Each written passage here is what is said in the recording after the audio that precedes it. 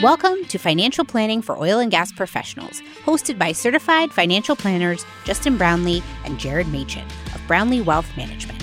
The only podcast dedicated to those of you in the oil and gas profession to help you optimize investments, lower future taxes, and grow your wealth. Learn more and subscribe today at brownleewealthmanagement.com.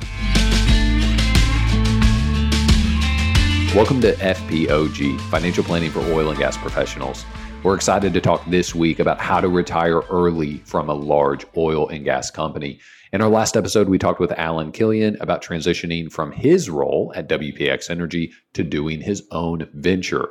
We're going to talk a little bit about a situation similar to his if you're retiring in your early 60s to do independent consulting or any type of independent work. But then we also want to talk about what if you want to do that at age 50? At age 45, what are the considerations? Ultimately, you could retire at 50 if, let's pretend that you're spending $12,000 a month in your life, and if you have $3 or $4 million saved, you could potentially just simply retire at that point. But what if you don't hit that stage yet and you want to retire early? What are some opportunities to go into independent work or a different, more enjoyable job where you don't quite have the assets to be financially independent? We're going to talk about some different strategies and financial planning considerations there. Let's jump into how to retire early from a large oil and gas company. So last episode we recorded was with Alan Killian, and it was a great episode, and that was kind of the catalyst for this episode. So we just wanted to talk about a couple different scenarios and considerations to think through as you're retiring from a large oil and gas company. So the first vantage point we wanted to take was maybe kind of the case study of him or someone like him in late 50s, early 60s, separating from a company. What kind of considerations and things should someone in that scenario be thinking about? Alan's episode is great, and I think that's something we may need to do more often. Have some folks that are really going through that transition from, well, we should do a few things. We should have somebody that is just purely retiring. But then I loved hearing Alan's story because he is retiring from a large oil and gas company, WPX. They're going through merger acquisition right now. And so his situation, though, a little bit different. He's not purely retiring. He's starting his own LLC. And he will continue to do some work, but he's going to work on his terms. He's probably going to work less. He's going to have significantly more freedom, but he's still going to use his skill set. I think there's such a difference between somebody like Alan, so let's just say early 60s, compared to someone doing this much younger, let's say age 50.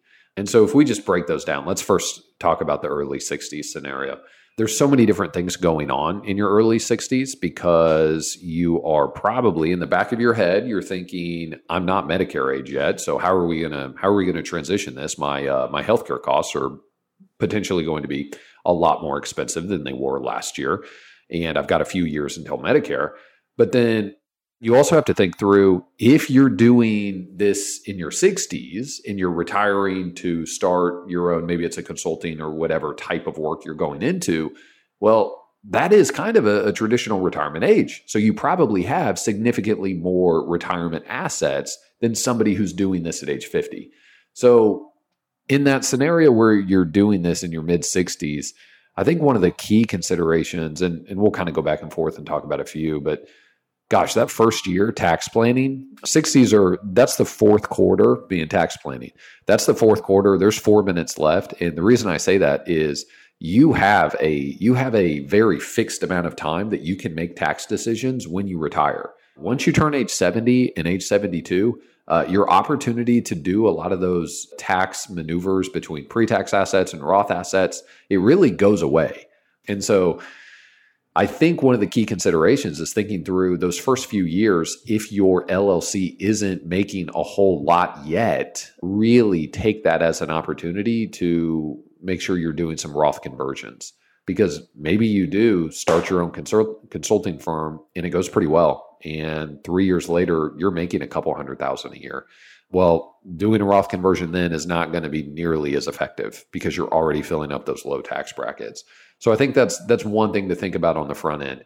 In your first year, when you don't have a whole lot of revenue yet, potentially, if that's your situation, take that low income year and don't squander it. make sure you fill up low brackets if it makes sense from a Roth conversion perspective. Yeah, one of the biggest pros of retiring early and doing the self-employed thing is also one of the biggest cons, because one of the opportunities we see is those no income years between when you retire and when Social Security and RMDs kick in.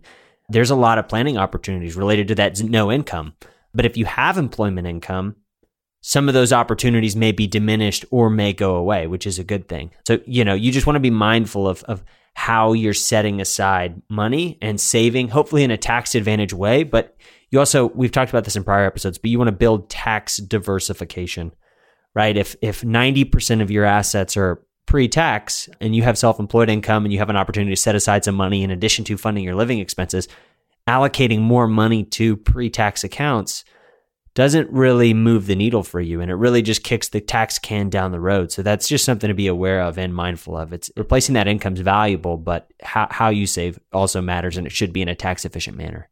One other huge opportunity there is capital gains. So if you're in your early 60s and you're leaving a high income at a large oil and gas company, and then you go into doing your own thing, you might have a year or two with low income where you could harvest capital gains at a 0% tax rate. That's something that doesn't get talked about a whole lot, but there is a 0% tax rate. So when you fill out your tax return and you sell whether it's a fund, an ETF, or a single stock position in a non-retirement account, well, you have to report it on your tax return. But if you're married filing joint and your adjustable gross income is under $80,000, you are actually in the 0% tax rate.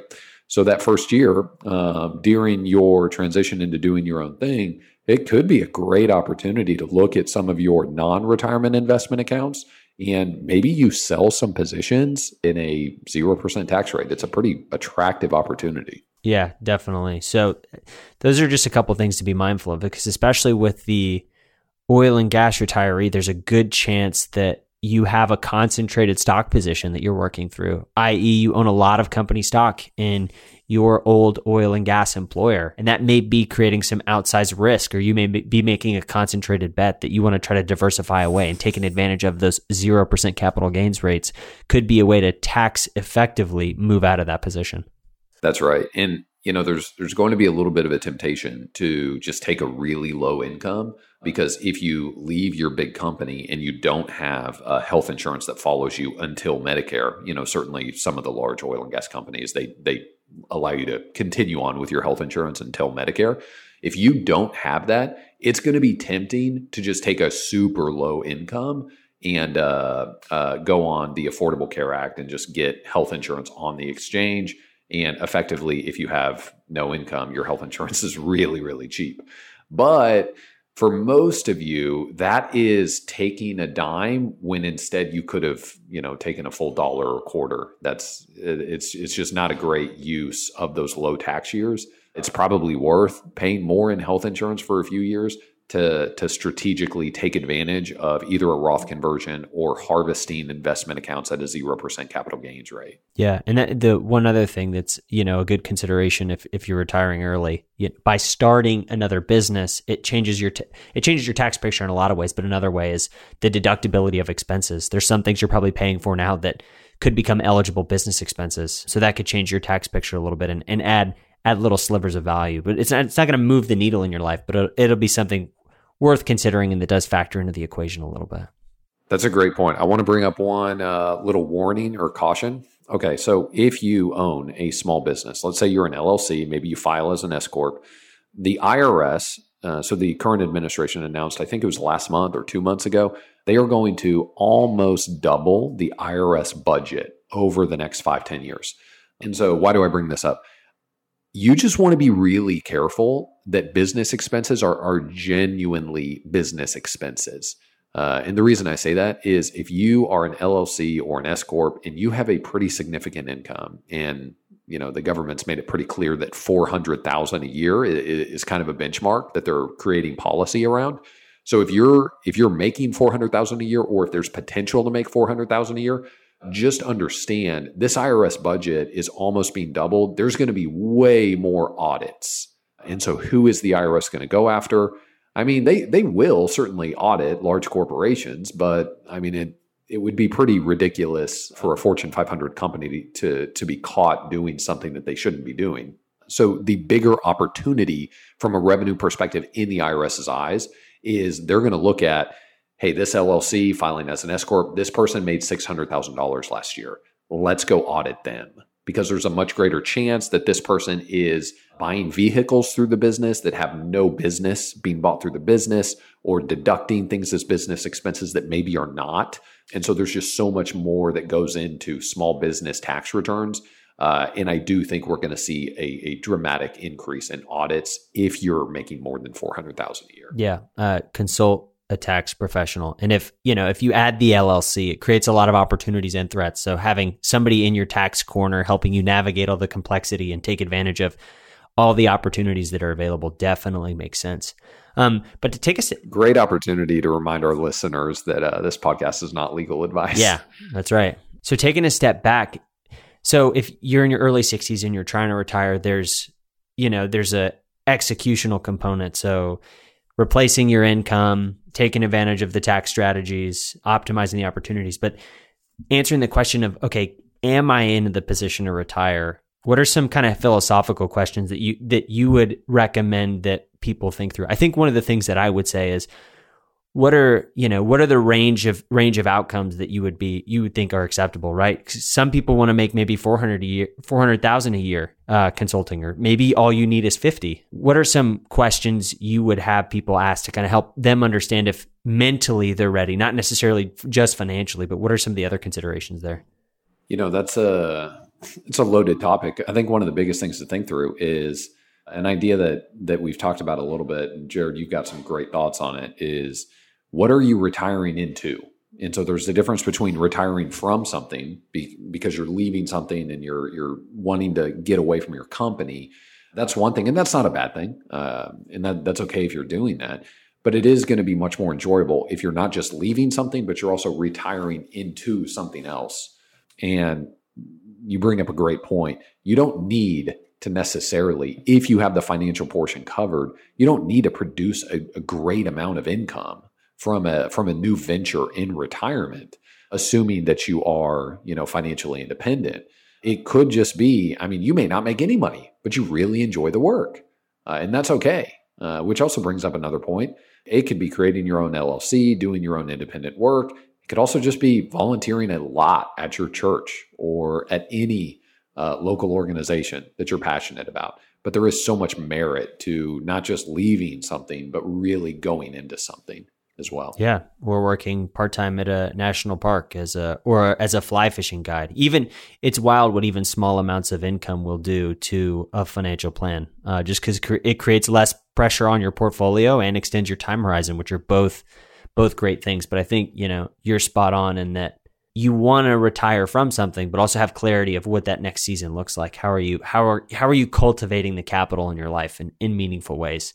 And financial capital is just one part of that. Allocating your energy and your expertise into things that give you life and excitement. Like going back to Alan, he loved what he was doing, and he loved the idea of passing the baton to the next generation and getting to work with them and coach them, and both professionally and with his family. So that's another consideration. So we've talked about early 60s and kind of the opportunities there. What if? Wait, did we talk about QBI? No, we didn't. Let's talk about QBI real quick. So one opportunity so let's say you're early 60s and you start your own LLC, you're doing independent work, some quick tax planning opportunities there. So potentially, let's just use some round numbers to pick something. Let's say you're making $100,000 a year. And if your small business is eligible for QBI, qualified business income deduction, you get to deduct 20% of your income there from the business. So then you're in a position where 20% of 100,000, that's 20,000. So you're at 80,000. Well, you could also do a self-employed 401k, solo 401k. You could make that a solo Roth 401k. Because if you file a married joint return and you only have 80,000 in income on that return, really you should probably not lower your income further and just instead fill up the Roth bucket because you're only at a 12% tax bracket. And so QBI can lower your income. You could then do a self-employed solo Roth 401k, and you can put 26,000, 19,500 plus 6,500, 26,000 into that Roth bucket. You could do additional contributions above and beyond that, all the way up to 64,500. Those would be pre-tax, but you could really fill up those buckets. Actually, that's kind of an interesting scenario. So what if you did make 100,000, you take it down to 80,000, but if you have some other assets to live off of, you could potentially shove 26,000 in a Roth 401k. You could shove an additional almost 30,000-ish in a pre-tax 401k. So that lowers your income from 80 down to 50. Now you're at 50. That's the top of the 10% tax bracket. So you could potentially take a look at that. And what do you have now? You might have some room to harvest capital gains at a 0% tax rate. Or you might, if you're sitting there and you left your large oil and gas company and maybe you had $2 million in a 401k and another $2 million in a pension, that's a lot of pre-tax assets. You need to be doing heavier Roth conversions.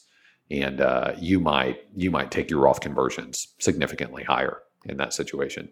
But there's some pretty cool things you can do when you have an LLC. Maybe you're filing as an S corp. There's a lot of different opportunities to navigate solo self-employed retirement plans and kind of push the Roth lever or the pre-tax lever in whatever direction you want to, while also being mindful of your personal non-retirement brokerage account and harvesting some 0% capital gains there.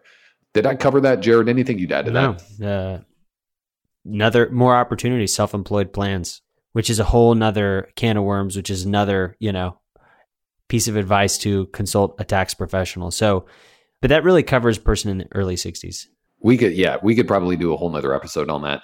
There's a lot of things you could do. You can do cash balance pension plans, and oh my goodness, that's a huge opportunity if you have an LLC in retirement that is making a lot of money. So if you have a really heavy income, you can shelter a ton of that. And especially with proposed tax changes, that could become really attractive. But all right, we need to keep moving. We need to talk about early 50s. Yeah, or even early 50s or even late 40s, right? If you've done a good job saving and accumulating, and the idea of, maybe working part-time for longer and hitting the eject button from an oil and gas company sooner. What if you wanted to do that 10 years earlier or 15 years earlier or 20? What are the things that people should be thinking through, or what would we recommend to help somebody execute on that? Or what ideas do you have? We need to find a way to put this in the show notes. A couple weeks ago, we did a newsletter on this topic of navigating the timeline of retirement. And I mean, when I meet with clients or when I meet with anyone, I'm almost always drawing some sort of timeline on the whiteboard, because understanding the stretch from age 45 all the way to age 65, 72 and beyond is really critical. And so maybe we can turn that newsletter into a blog post. Also, subscribe to our newsletter. We put some great stuff out there. But man, that time frame, if you get to age 45 or age 50, you do not necessarily need to hit some crazy high number to do something different. So for example, we've talked about this, large oil and gas companies produce more retirees with 4 or 5 million plus, and that people that never made, $800,000 a year, but they reach retirement with a lot of assets. They produce way more of those families than any other industry. And so I think the thing to consider here is you do not need to hit, $4 million to go do something else. If you really want to do something else, you could have a small fraction of that at age 45 and 50. If you're then able to just leave your company and make enough to hit your expenses. If that's all, if you can just make enough as an independent contractor to basically meet your expenses and let whatever portfolio you already have continue to grow, yeah, you could leave your company drastically earlier than you think.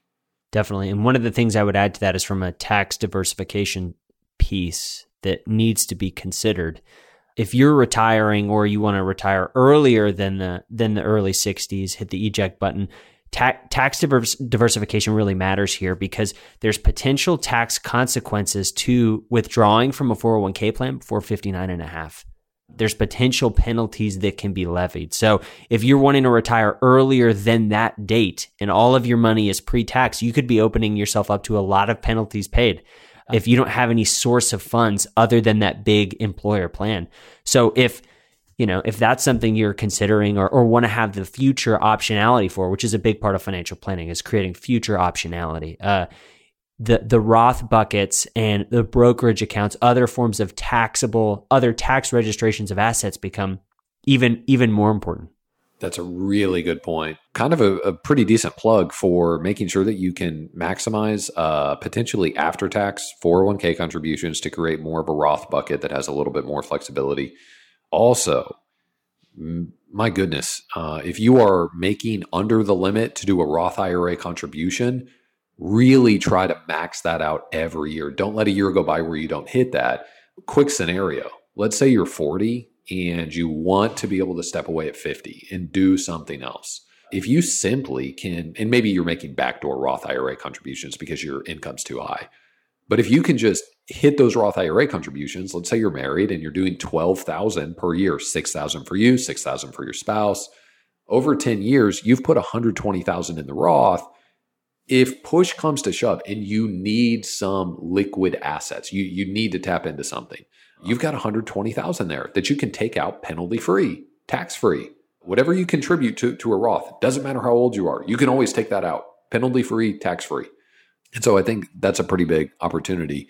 Yeah, Jared, what are your thoughts on kind of that versus pre-tax versus just also building kind of a big runway with an emergency fund or just brokerage assets? Yeah, I'm a big fan of tax diversification, right? So a big part of it is, okay, what does your current allocation look like? And for most oil and gas people, it's, I would say 85% and higher of their assets are pre-tax. So I would put an emphasis on filling up those other buckets. But I would, take inventory and see where your situation is and also consult a professional and see what makes the most sense from a planning and potential tax perspective, but also building that diversification to allow for that future flexibility. Yeah, because that's one of the things that's underutilized is understanding, ideally you would let that money compound for an extended period of time, but having, being able to tap Roth assets, potentially penalty and tax-free Roth basis contributions made could be really valuable to your situation. And I think, touching on that, also having a good amount of liquid cash matters and an amount you're comfortable with. And there's a book answer to that, but there's also a what feels good to you answer to that. Yes. I would say, we talk a lot about maxing out your backdoor Roth in your 401k. So the mega backdoor Roth doing after-tax contributions. If you're 40, 45, and you know that you would love to leave your company early and do something else, maybe just don't do those. And maybe just try to save $100,000, $200,000 just in a bank account before you go off and launch.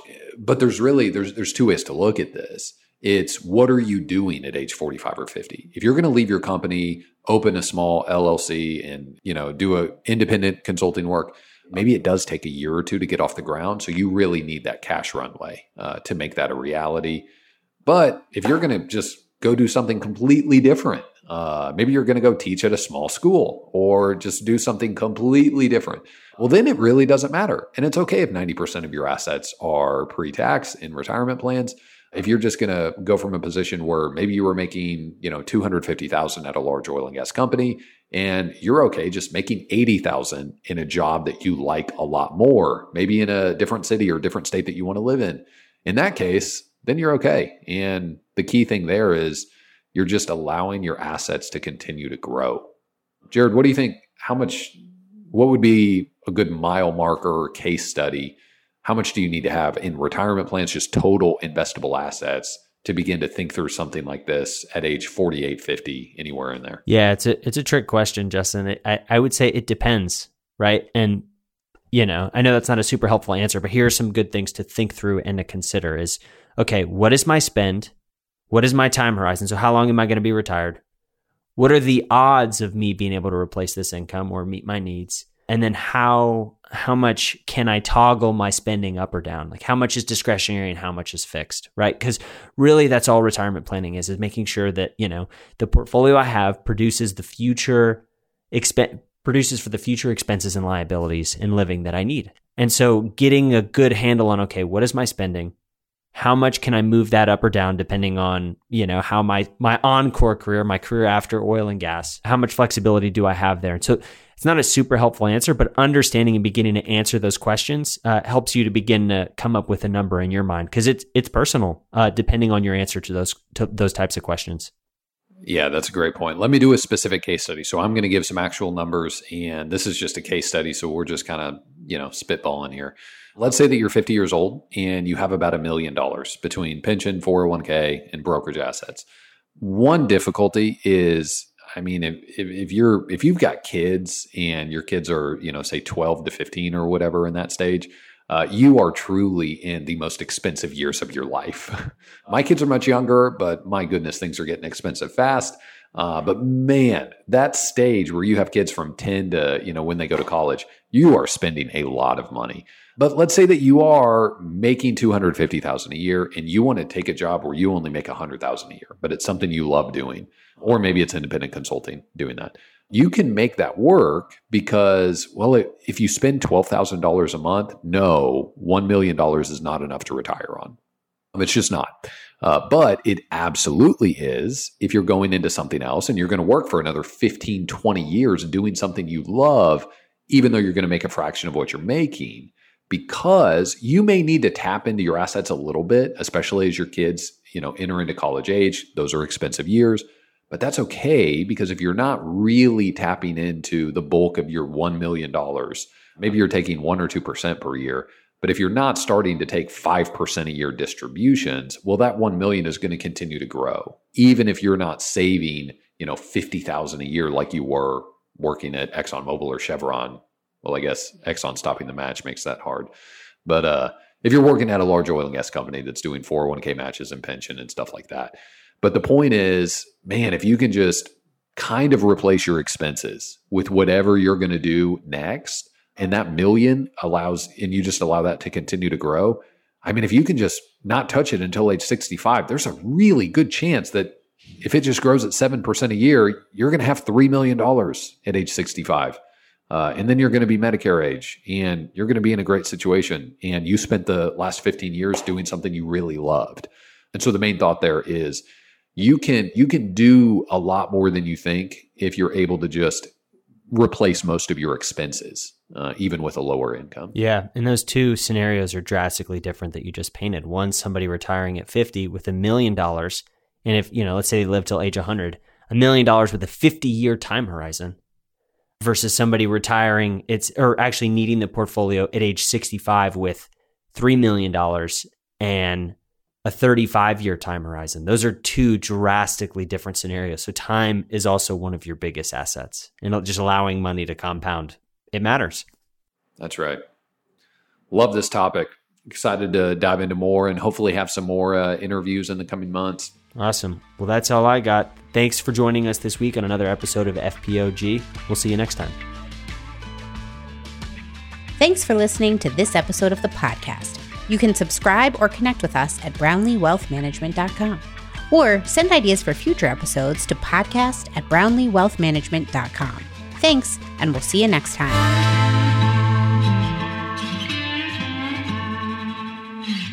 This podcast is for informational purposes only. Nothing discussed during this show or episode should be viewed as investment, legal, and tax advice.